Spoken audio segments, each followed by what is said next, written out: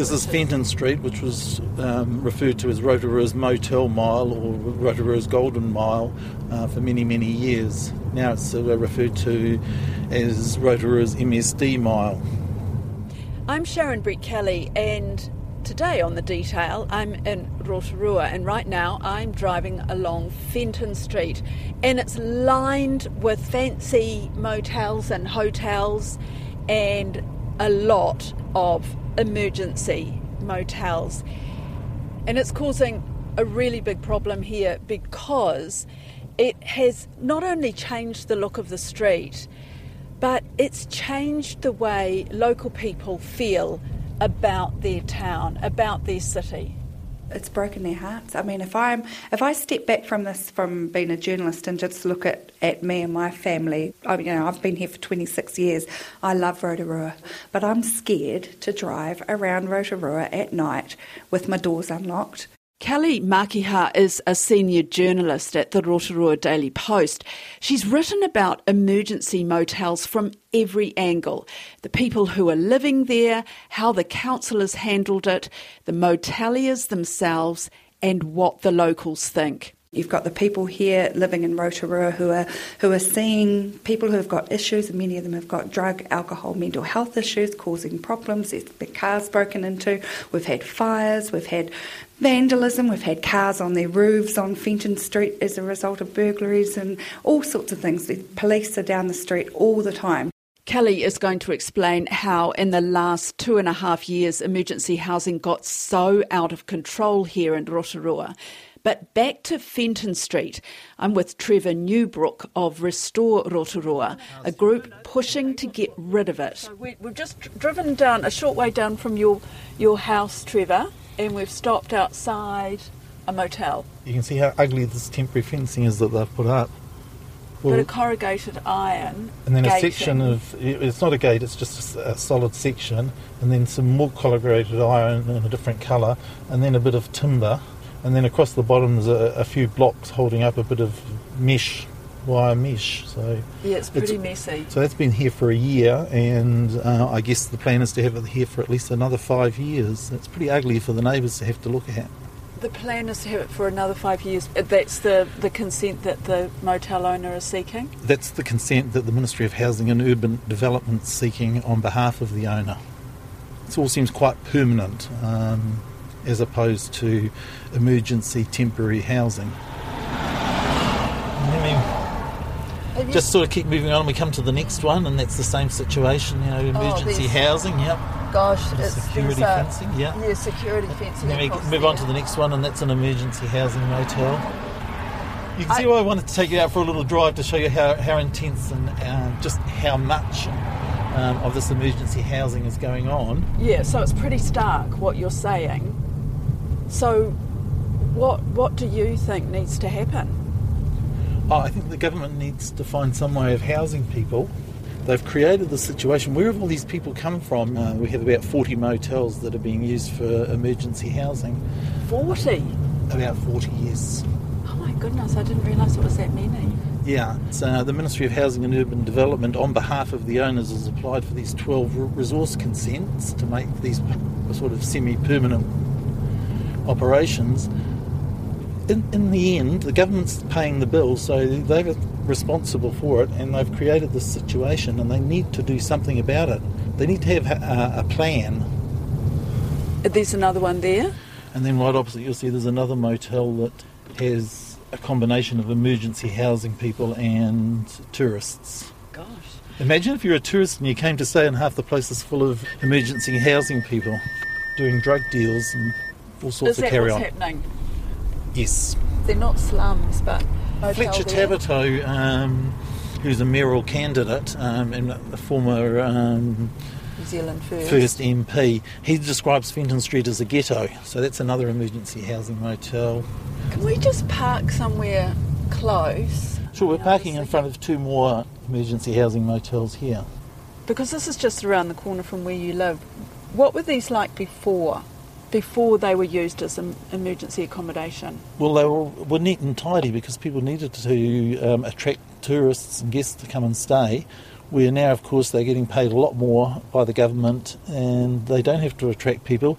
Having said that, if you go on to Marketplace on Facebook, you'll find that there are motels advertising out of town for people to come for emergency housing in Rotorua. So it's become a business here. What do you mean, people? Motels advertising. Motels here in advertising Rotorua. that yes, you can come to them and they'll organise emergency housing vouchers for you. So these are obviously moteliers who need an income because they've lost the tourists from COVID. I don't know what their Right. needs are. All I know is that we're assured that it's only local people that are put into this emergency housing, but motels are advertising out of town to get people to come here. Just across this intersection. So this is the Seventh-day Adventist Church, and they've had to put in all this emergency fencing to stop people getting in, and you'll see that they're currently building a permanent fence right around their property. This is a school that's been here for 70 years or something. It's a school. Gosh. It's the church at the front here, and then there's the Seventh-day Adventist school just at the back. And why have they done this? Because it's not safe. I know that they've had quite a bit of damage and stuff, and they've put flyers in people's letterboxes asking people to watch out, and if they see anything to let the school know. I mean, I suppose what's interesting here, Trevor, is we're on Rotorua's Golden Mile or Motel Mile, now called MSD Mile. Yes. It's a stretch of motel after motel after motel, although we're now parked outside a Buddhist temple and we've just gone past a Seventh-day Adventist church. And then if you look down the side roads, it's just a sort of an ordinary, I guess, middle-class neighbourhood, would you say? Yes, that's right. Yep, there's a lot of obviously because of its location close to town, it's become a popular area for retirees, and a lot of those people are now feeling very uncomfortable living in the area with huge increase in crime and undesirable activities that are going on. Like what kind of things? Cars being broken into, houses being broken into, pots stolen from in front of their front door, people abusing people. And then we arrive at what was the Boulevard Motel that the government bought last year for $8.1 million, and they've been working on it ever since. So you can see there's lots of sort of work going on. Yeah. And they've put all this fencing around, so it's more like a prison than a motel now. They applied to the council for a resource consent to run it as transitional housing. This was processed in 20 working days with no public notification. Nobody knew about it. It was done in secret by the Rotorua District Council. They asked no extra questions. They've a completely different process to what we're seeing this time now that it's out in the public. Let's get the backstory to this. I'm at Rotorua Daily Post offices with Kelly Makiha. I have just taken a drive around Fenton Road in that area, and Trevor has pointed out to me all these different motels that are now emergency motels. I'm quite shocked. I didn't realise the extent of it. This latest thing by the government to seek resource consent for 12 motels, what does that all mean? Okay, so basically what has happened, if we take a step back, is when we first went into lockdown, all the homeless people in Rotorua, and there were a few of them, some say less than 100, were rounded up and put into motels for them to be able to isolate safely and not get COVID. But since then, the motels have been used more widely for emergency housing. I guess it's always been the government's stance is that having a roof over your head for families, and many of them have got children, is better than them sleeping in tents and living in cars. But then it was discovered that motels are not actually consented under the district plan to allow the practice of emergency housing, and that is because motels are only consented to have visitors in there for a short term. Many of these people are staying in emergency housing for months on end. 19 months, I think I heard the other day, was the longest person in Rotorua in emergency housing. And the people I've spoken to, some of them have been in there for well over a year. So really, the practice of emergency housing in Rotorua as it stands is illegal under the district plan. Now, many of the residents who have been upset about emergency housing ballooning in Rotorua have been calling on the council for a long time to say, look, enforce your own district plan and make it stop. Say no, Rotorua doesn't want this. And then the other side of the argument, obviously, is where are they going to live? We've got no houses. So the council has all this time, since 2020, allowed the motels to, I guess, be in breach of the district plan while we come up with a solution, and now they are enforcing it. Yes, but the first thing was that they were going to take these moteliers to court once they realised that they were in breach, and that has been dropped. That's right. The government has contracted at least 12 motels to operate emergency housing in Rotorua. That is what the resource consent applications were that were publicly notified. Now, those resource consents are for only the government contracted ones, which have wraparound services, 24-hour security, which are, I guess, on the face of it, seen as being a better way of running emergency housing. Contracted emergency housing has come about as a result of the government shake-up of what's been going on in Rotorua announced last year, and it was a $30 million package. Then you've got more than 40 other motels in Rotorua who are not contracted. Now, for these people, for people staying in those motels, all they need to do is phone up Ministry of Social Development and say, look, I've got nowhere to live. I want to live at the such and such motel in Rotorua, which will take me. Then Ministry of Social Development pays that motel direct. Now, these non-contracted motels can also have visitors in them, visitors that are here for the weekend to enjoy Rotorua's beautiful tourist attractions. So that is the issue that the council has got with these non-contracted motels, is that they've got mixed visitors with emergency housing and other people. And those motels, I guess, are seen to not be running a tight ship, and they've got all sorts of people in them. But in saying that, it's Ministry of Social Development's policy not to turn anybody away. If you're homeless, you will get somewhere to live.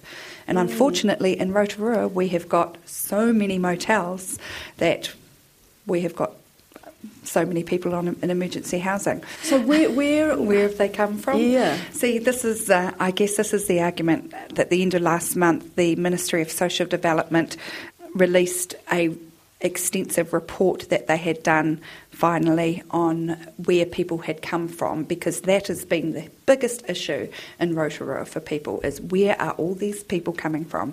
The study found that 31% of those people staying in the motels were from outside of Rotorua. Their finding was 69% were living in Rotorua district a month before entering emergency housing, or had previously lived in the Rotorua district. Okay, so that's how they're saying that they are locals. You know, before all this happened, I mean, I've been here for 26 years. I knew the homeless people. Everyone knew the homeless people. You knew them by face, you knew them, some people knew them by name, you knew that they stayed down in tents at Sulphur Point. You kind of got to know who those people were. And to say that there were hundreds, thousands homeless, absolutely not at that time. I guess what the argument is that it's become easy to get a motel in Rotorua. So if previously you were crashing on the couch at Auntie's house or your cousin's house or staying with friends in a crowded situation, but you still had a roof over your head, maybe some of those people have gone into emergency housing to have their own space. You know, I met someone down Fenton Street a couple of months ago, and they were from Gisborne, and they were a couple who had children. Both of them had children, and they just started a new relationship, and they said that they decided to move to Rotorua to have time out with each other and to get away from Gisborne. They were living with the woman's parents, but they didn't really get on with them, and so they've decided to come to Rotorua to live in a motel because it's nicer. So they've left their children with the grandparents back in Gisborne. And so they were staying in quite a nice motel in Fenton Street that had a thermal spa and Sky TV, and Don't get me wrong, I have met lots and lots of people down Fenton Street who are really struggling. They have spent months and months trying to get rental properties. They've got little kids. They've got 3 or 4 little kids under 7 in a motel room, in a cramped motel room. And there are genuine Absolutely. cases. But can you say what proportion of those are genuine cases? Nobody knows. Nobody knows. How did it come to this? I think it became a bit of a cash cow for the moteliers. The word is quickly spread that if you're in need, you can come to Rotorua and get a motel. I mean, some of these moteliers are making millions a year, and here you've got 24/7 people living in your motel for months and months and months on end. It's huge money. But in the meantime, is this ruining Rotorua's international reputation? I suspect so, people are talking about it online. At the Rotorua Daily Post, we do our best to tell both sides of the story, but when you've got a city that's heartbroken, then it's hard to ignore that. Yeah, and so with this latest move by the government to get the resource consent for 12 motels, well then what happens to the other motels that aren't getting resource consent and are operating illegally? I mean, what happens to the people in them? So you've got 12 motels at the moment that are contracted by the government, and they're operating without resource consent. Their applications are in. The other 40 plus have been sent letters by the council advising them to get compliant with the district plan, with the Resource Management Act. If they don't, they will take court action against them. Now, the first 9 moteliers that they'd sent letters to, they ignored the letters. So then the council took court action and said, right, you've ignored us, we're going to take you to the Environment Court. Since the notice of Environment Court action has been received by those motels, they have then engaged with the council. So that's why the council's backed off. But there's a whole lot of things they need to do to be compliant to run emergency housing. They need to be safe, they need to be secure. A lot of these motels are not going to cut it.